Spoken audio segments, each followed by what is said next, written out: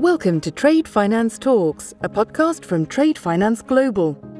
During this series, we'll be hearing from global experts, as well as learning about the latest trends, technology and insights in the world of international trade and receivables finance. Episode 51. The big danger with a single free trade agreement is it's essentially reducing tariffs on the goods that you buy from your friends. If we'd been having this conversation 70 years ago, 1950, international trade would have comprised of building goods or digging them out of the ground or growing them and putting them on ships and waving goodbye to go off to some other country. I'm Dipesh Patel, editor at Trade Finance Global. Trade is a force for good, but with the current COVID-19 pandemic, a turn towards protectionism in many economies, the WTO facing its biggest challenges yet, the current trade outlook is unsettling and uncertain. The UK's trading regime after the end of the transition period yields much uncertainty and potential tariff reversals in just a few months. Today, we're talking about the power of good trade policy, how trade negotiations are done, and how to mitigate the negative effects of trade. Today, I'm joined by Professor L. Alan Winters, Director of UK TPO at the University of Sussex. Alan, welcome to Trade Finance Talks. Thanks very much, Dipesh. Pleasure to be here. So to start off with, let's have a very quick introduction. So in no more than 30 seconds or less, who are you, where are you from, and what do you do? So I'm a Professor of Economics in the University of Sussex. I've been doing trade policy for very nearly 50 years now, or trade and trade policy. I've worked in the World Bank as Director of Research and Chief Economist in DFID, and spent most of my life asking how trade helps people both in developed and in developing countries. Thank you. So what does UK TPO do? So UK TPO is the UK Trade Policy Observatory, and we created it after the Brexit referendum, a couple of days afterwards, because it became plain to us that people just did not understand international trade. We've been doing trade for decades in the University of Sussex among the economists, but we have lawyers, international relations specialists, business and management scholars as well. And our idea is essentially to use our expertise to try and explain what's going on, to try and influence things in a way that we think is useful, to raise questions that it seems like people haven't thought of. Suddenly taking responsibility for our own trade policy in the UK, frankly, is a big, big shock. There's not very much expertise. And since we felt we'd wasted our lives doing most of this, we ought to be sort of sharing what we think we've learned. Let's go back to the basics and talk about the theory of trade. Can you explain perhaps Adam Smith's model of absolute and comparative advantage? Why is trade good? And perhaps also, why can trade be bad? Adam Smith's model of absolute advantage was very straightforward. It says, look, whichever country can produce something cheapest, that country ought to produce it. And that makes a huge amount of sense. That's, when you go shopping, you go to the shop that offers, for an identical good, the one that offers you the lowest price. But it had a flaw in it, which really David Ricardo in the early 19th century uncovered. During the debates, actually, about the British Corn Laws, it's a real practical issue, not a theoretical issue. And Ricardo said, actually, that's not quite right. What you really have to look at is comparative advantage. That's what are the relative costs of different goods in the two countries. So to give a really simple example, supposing you can produce either 1 car or 1 ton of wheat, and I can produce, with the same amount of input, 2 cars or 4 tons of wheat. I'm more efficient than you. And Smith would have said, so Alan ought to be producing all this stuff. But then what does Dipesh do? The real key is, for Dipesh, you're trading off 1 car for 1 ton of wheat. I'm trading off 1 car for 2 tons of wheat. So if you want wheat, I ought to be producing it. And if you want cars, you ought to be producing it. because that way it's cheaper. And if we don't quite meet the world's demand with that supply, then one of us has to do a little bit of both. But it's essentially the relative costs of producing different goods that determines trade. So that's why it's good, because if you get stuff produced by the country that is relatively the most efficient, you get more stuff. More stuff still seems to be good. Except, where are the problems? The first and very obvious problem is that if we're ticking along in a country that doesn't trade and I'm producing cars, we open up trade and now Deepesh produces all the cars, I lose my job, I have to start doing something else. That's uncomfortable, and maybe it's a very difficult transition. Second thing is, maybe there are things that are going on that actually make increasing international trade undesirable. For instance, carting stuff around the world does create some emissions. If we have a trade policy that says, oh, I'm going to let your tobacco in free of tariffs, maybe I'm going to cause a lot of health problems in my country. So essentially, we've got these two main reasons why trade can be upsetting. One is at an individual distributional level, somebody has to change what they're doing. And secondly, because of what economists call market failures, undertaking trade may worsen some other feature of the economy. And that's what we need sometimes policy to address. I guess that leads on to our next point. So you've got the advantages of competition and price, but then you do have some of the negative effects. How can policy help mitigate some of those negative effects of trade? And can you give any examples of good trade policy? Yes. The first thing to say is really all of this policy needs to be very closely targeted on the thing that is going wrong. If you go back to the simple example about comparative advantage, more stuff is better than less stuff. Actually, a liberal trade policy is ideally what you want. You only want to be tinkering with it when there's a clear problem. It's also the case you only want to tinker with trade where trade per se is the problem, or indeed there's absolutely no other way of going about it. So take the example of tobacco. We don't want to discourage people from smoking, so you would have an internal tax on tobacco. If you, for some reason, couldn't have an internal tax, or if actually you produce no tobacco yourself and only imported it, a tariff would be welfare improving. So there is a case where you actually want to interfere with trade because you have another overriding objective. You need to be very careful, though, to make sure that there's not a better way of achieving those goals. So in general, a lot of the things that people complain of about international trade, it encourages overconsumption of bad foods, it encourages countries to pollute their environments. Well, the real answer to those problems is to tax fatty foods, to have environmental regulations at home. The big problem is if you use trade policy to tackle those problems, the problems just move inside your border and are even worse. But a good trade policy might be to keep out harmful goods. It might be at least to ease the speed of adjustment with which you say let a particular sector run down. There's over the course of, say, a decade, people have got a chance to move sectors or retire, and for 10 years, no one is going into a sector. And that would also be potentially welfare improving, I think.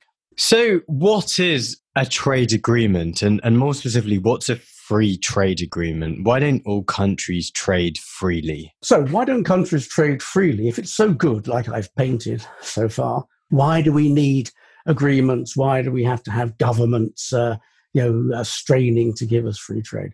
The answer is largely actually those distributional issues.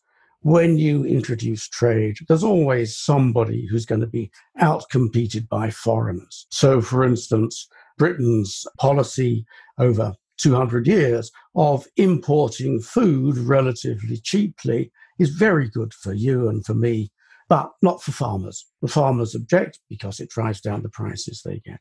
So the problem essentially for trade policy domestically is this distributional issue. And there's always someone who is likely to lose and will resist it. So a trade agreement says, look, we need some encouragement to get our tariffs down to address our distributional issues.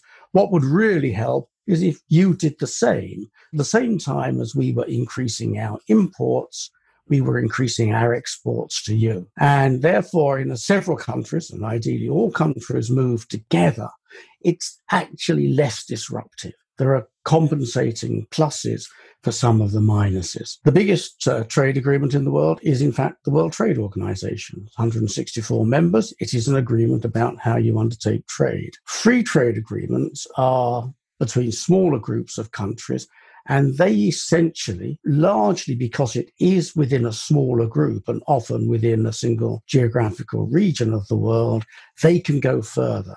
So the World Trade Organization has encouraged trade liberalization very successfully in manufacturers among developed countries, but it hasn't managed to eliminate all protection on things like agriculture or in developing countries. Free trade agreements aim to reduce tariffs on all goods, and indeed, eventually, like within the European Union, to extend beyond mere tariffs and quotas on international trade to things like regulation, to things like services trade. So a free trade agreement is a smaller group of countries, and it goes deeper than the World Trade Organization. So we've just recently heard, and the UK have agreed, the UK-Japan free trade agreement, and it's an important trading nation both ways. Is it all a good news story? And at what point would one back away from a negotiation and perhaps revert back to WTO trading terms? A really good news story would be that we had multilateral free trade. The big danger with a single free trade agreement is it's essentially reducing tariffs on the goods that you buy from your friends. And that obviously can distort things. You start to buy from your friends because you don't have to pay the tariff, but in fact, somebody else elsewhere in the world is cheaper. So free trade agreements are, in a sense, second best, in the sense that they sort of focus your trade more heavily on one partner than perhaps a perfectly open world economy would do. Generally, they're held to be a step in the right direction. It doesn't always work out because they trick you into buying, as it were, from your friends rather than the most efficient supplier. But in general, relative to where we are in 2021, a free trade agreement with Japan is probably welfare improving. It's not hugely welfare improving because Japan's tariffs are fairly low anyway. And of course, we would have been members of the EU-Japan free trade agreement if we had not left the European Union. Is it a thoroughly good thing? Well, in fact, it's going to reduce tariffs on 99% of all goods trade, they say, but it doesn't do a whole lot for services trade. And so, in a sense, the amount of benefit that it's bringing to the British economy, which, remember, is 80% services, is going to be somewhat limited. So I would characterize the UK-Japan model free trade agreement as being good, but not a very big slice of good. So will new free trade agreements take up the slack when it comes to the end of the transitionary period on the 1st of January 2021? No, not by a million miles. We're leaving two things when we leave the European Union. We're leaving the European Customs Union. A customs union is like a free trade agreement, so that countries have essentially zero tariffs between each other. And they also agree at the same time to charge the same tariff to the rest of the world. And we're leaving that. But in addition, we're leaving the single market. And the single market, which was basically a British invention in the 1980s to help Europe pull out of the very early 1980s slump, was an idea that we should try and make the whole of the European Union into one single frictionless market, like a single country, so that we had compatible regulations. If you produce something in Britain, it worked, it could be sold without further bureaucracy in Italy or in Slovenia or in Poland. That allows you to have much freer trade between the countries, much more efficiency, and of course, great economies of scale If you can, with an innovation, sell to 500 million pretty rich people, that's a real incentive to try and produce, a better sort of mousetrap. Much better than producing one for 60 million and hoping and praying the other 440 million will let it in by, in good grace. So the single market not only affects goods, but also affects services. It's not complete in services, but it goes far, far further than any other agreement on services trade between sovereign nations. The OECD reckons that on average, the barriers to services trade within the European Union are 1/4 of the barriers for EU trade with third countries in services. So the services market, and as I said before, we're largely a service economy, is much more efficient. And that has supplemented by things like free movement of labor. People can just move around to supply services. Means the market is just very, very much more efficient. So we leave the single market, we're giving all of that up. And even if we keep the same standards, because we're not committed to the same standards, and because we're not part of the same legal system, it's just not quite so secure, so that an Italian importing British goods is no longer totally confident that it meets Italian standards, and that if there was a problem, he can have redress going all the way up to the European Court of Justice. Now he realizes that he's got to look into it, he's got to check it out. If there's a dispute, it's a bit unclear how it will be settled because it's a dispute between two countries, not within one legal system. And so we lose quite a lot of trade. Almost all the estimates are that leaving the single market is going to cost us 4 or 5%, 6% of GDP. Free trade agreements sort of compensate for the customs union bit. And we reckon, and a number of other analysts have come to the same sort of conclusion, that a free trade agreement between the UK and the EU would add about 1% to UK GDP relative to not having that free trade agreement. So we're essentially on -5, -6 from coming out of the single market, +1 from getting an FTA with Europe. The FTA with Japan, and when we get them, the US, Australia, and so on, are similarly small, fractions of 1% of GDP. And so there's no way, in fact, where trading on WTO terms or even with free trade agreements with the rest of the world compensates for the frictions that we're adding to the nearly 50% of our trade that we undertake with the European Union. What needs to be done between now and the end of the transition period as it currently stands? I think the real priority for the period between now and the end of the transition is to get an agreement with the European Union. Free trade agreement, as I've said, will bring some benefits, not a full compensation for Brexit, but some benefits. That's worth having. But it's also very important, essentially, to restore relations with the European Union. Everybody accepts that after the transition, January the 1st, 2021, there are going to be all sorts of frictions on trade between the EU and the UK. And we expect this to be pretty disruptive.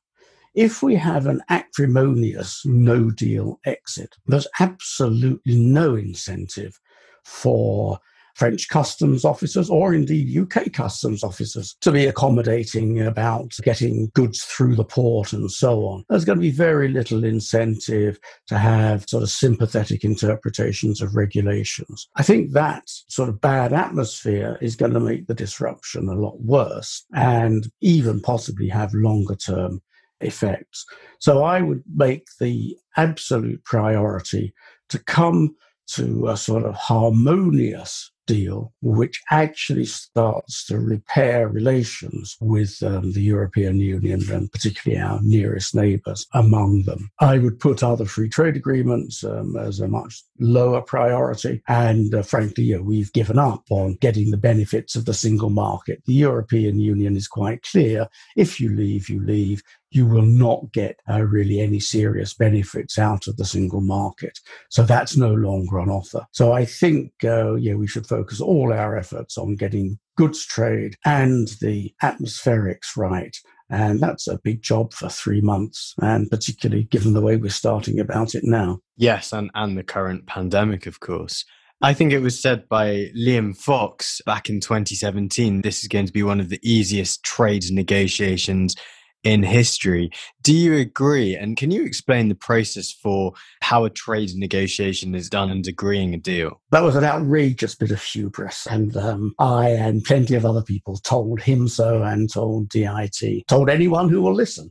It was just absurd. Trade agreements are difficult, essentially because they raise these distributional issues that I talked about 10 minutes ago. That requires a lot of internal politics. And the idea that you can change a trade relationship just by two ministers of trade meeting and signing a piece of paper is totally unrealistic. If a trade agreement isn't underpinned by a lot of staff work, a lot of internal politicking to try and make sure that constituencies domestically are not going to object, are going to be able to cope and so on, they frankly just don't work. So in an ideal world, how do you go about it? So first of all, have the idea, wouldn't it be good if we had free trade with such and such a country? They have to come to the same conclusion as well. But then typically needs to be each country having a sort of internal process, formal or informal, but with quite a lot of consultation with interested parties, not only industry and service providers, but maybe also consumers groups, NGOs concerned about the environment or human rights and so on. And each country comes up with a negotiating mandate. And in many countries, that has to be formally discussed by the legislature and becomes not exactly a piece of law, but with high status. It's not something the government can easily deviate from. Then you have rounds of trade talks. They're launched by the ministers who go for the photo op, but then it goes down to rather lower levels in the ministries. And if it's a trade agreement that involves more than just tariffs on goods, so it involves perhaps harmonizing some services, regulation, agreeing intellectual property, regulations, devising rules for digital trade, all sorts of other ministries have to be involved. So you have then at sort of middle level of these ministries a lot of working meetings, and they gradually sort of work up towards the sort of the top of the pile. Halfway through you have a crisis. There's a lot of gnashing of teeth and threats, and then it all settles down again. You do some more lower level and higher level official negotiation until you get it down to a few points on which each side wants to stick. And at that stage, you let the ministers get involved and they come to some final deal. Once they come to a final deal, exactly like Liz Truss said with UK, Japan, we have agreed in principle. That means there are still details to be worked out by policy people. Then you have what's referred to in the trade as a legal scrub. The lawyers go through it and turn it into legally binding, unambiguous text. Then typically it will be signed. Then it has to be ratified. Then it has to be ratified. Different countries have different processes for ratification. They're extremely light in the UK. The government has almost unfettered powers to sign free trade agreements as it likes. But in most countries, that ratification involves the legislature. In Belgium, for instance, it involves the regional legislatures. You may remember the EU-Canadian deal. CETA was held up by the Wallonian Parliament, and it takes usually a couple of years after signature. In quite a lot of countries, you can apply some of the trade agreement provisionally before it's ratified, and then have to undo it if you don't get ratification. But formally, you have to wait for this process of ratification. And then it is international law, in the sense that international law, which is basically a set of conventions, how we live with each other as countries, holds treaties to be very high level law, very sacred. You do not break treaties, or you do so only at your peril. Much more than a photo op and signing a piece of paper, right? Bit more to it than that. Yeah, quite. So, I mean, I guess taking more of a forward-looking view, so trade is fundamentally changing, and I think you've mentioned several times now the importance of trade and services too. The rise in technology, we've seen a change in consumer behavior, and also an increasing complexity of supply chains. It's led to the rise of global value chains, which we hear very frequently now. What is a global value chain, and how are these poised to change in 2021? If we'd been having this conversation 70 years ago, 1950, international trade would have comprised of building goods or digging them out of the ground or growing them and putting them on ships and waving them goodbye to go off to some other country. It was basically comprised of countries producing stuff at home and selling it abroad. What we found, basically with sort of technological changes in terms of where you produce stuff, but even more so technological changes in terms of how you control and manage stuff, now sort of through the internet, that we can actually break up that production process. So that just like with comparative advantage we spoke about a few minutes ago, now you don't have to decide who's most efficient at producing a particular good. You ask who's most efficient at doing this particular process in producing that good. And so you have some American academics have christened trade in tasks rather than trade in goods. And that essentially is what a global value chain is. It's saying that actually what happens is that you start to produce a good and you do different stages in different places. And that involves moving. You process it in one place, you then move it to another place for the next processing, move it to another place for the next processing. Sort of satellite activities like design and branding that can be done sort of separately, only brought together at the end. But in principle, a global value chain involves moving things around across borders quite often so that tasks can in the place that is best equipped to undertake them. It takes huge amounts of coordination and often investment so that people know absolutely what the good that they're getting is, exact specification, and they are committed to producing stuff with the exact specification the next stage requires. Because it's all done in different places, you can't tinker about if it doesn't fit. If it doesn't fit, it's no use. So global value chains have sort of developed essentially with a whole pile of management and design, industrial design, operations research to make it all fit together. That seems to be very efficient. One of the problems is that if you've got a good that is produced in 7 stages and stage 5 goes bad on you, you've got no good at all. The people working on the other 6 stages just are stuck and getting no value. And so the global value chains do open themselves up to very serious consequences from relatively small disruptions at some stage in the production. This is one of the reasons that development economists have argued so strongly for developing countries to get into global value chains. They need to be able to make real commitments about their policy environment, that the government won't suddenly change the regulations, it won't suddenly introduce new taxes, and so on. What's happening now is that some of those global value chains have been disrupted by COVID. Now, COVID has disrupted plenty of the world, so it's not just one stage typically. But essentially what we've discovered is that unless everybody, is functioning perfectly, you're going to, run short of stuff. And so there's been a lot of talk now about trying to make global value chains more resilient. And that has a number of aspects, but the most obvious element of resilience is, in fact, there's more than one location undertaking each stage, so that if one location goes down, the other location can take up quite a lot of the strain. There is a view that, for instance, in the US, you hear it a bit in Britain, you hear it a bit more in Europe, that value chain resilience means bringing stuff back inside the home economy. That's all fine and good if you really believe the home economy is going to be robust. But in fact, if you are producing a good and you bring all the stages back into Britain, and Britain has essentially a national lockdown, you are again stuck.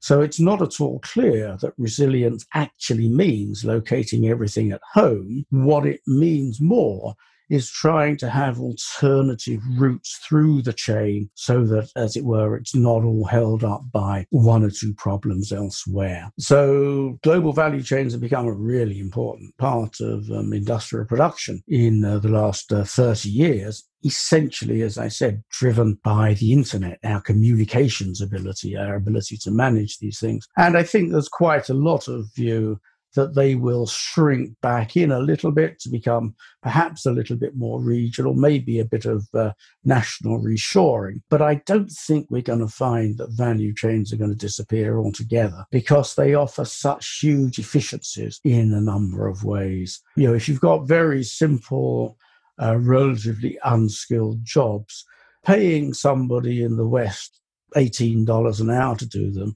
rather than somebody in a developing country $1 an hour to do them is just such a big difference that you really want to find a way of taking that particular operation out to the developing country. Great. Thank you very much, Alan. And I guess building resilience in global value chains will continue to be a very pertinent theme as we move into next year. What other ways do you think trade is poised to change in 2021, if we know by then, and where will the burden fall? I think we don't know really how COVID is going to turn out yet. One of the things that we have learned is about electronic communications. We've got a lot more used to doing meetings by Zoom.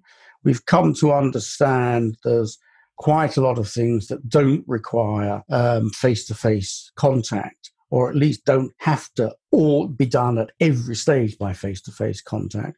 So I think we're going to find some decline in air travel. I think we are going to find a big boom in digital activity. And that is likely, at least for those countries that have got decent infrastructure and decent sort of legal frameworks for it, the digital trade will become much more important. In the end, that's likely to be fairly competitive, because through the internet, you can, in principle, shop in any place in the world. And as long as there are good logistics for getting it from there to where you are, that's going to outcompete local producers. So I think the digital, we're going to see a lot more digital. I think that's going to increase competition in relatively simple goods. And that's sort of one of the changes we might anticipate. I don't think it's going to lead to a huge amount of reshoring of value chains, because value chains are so valuable to the people who have them. There'll probably be a bit of that. We'll see 4 or 5 years, a lot of excitement about producing the right pharmaceuticals, the right vaccines,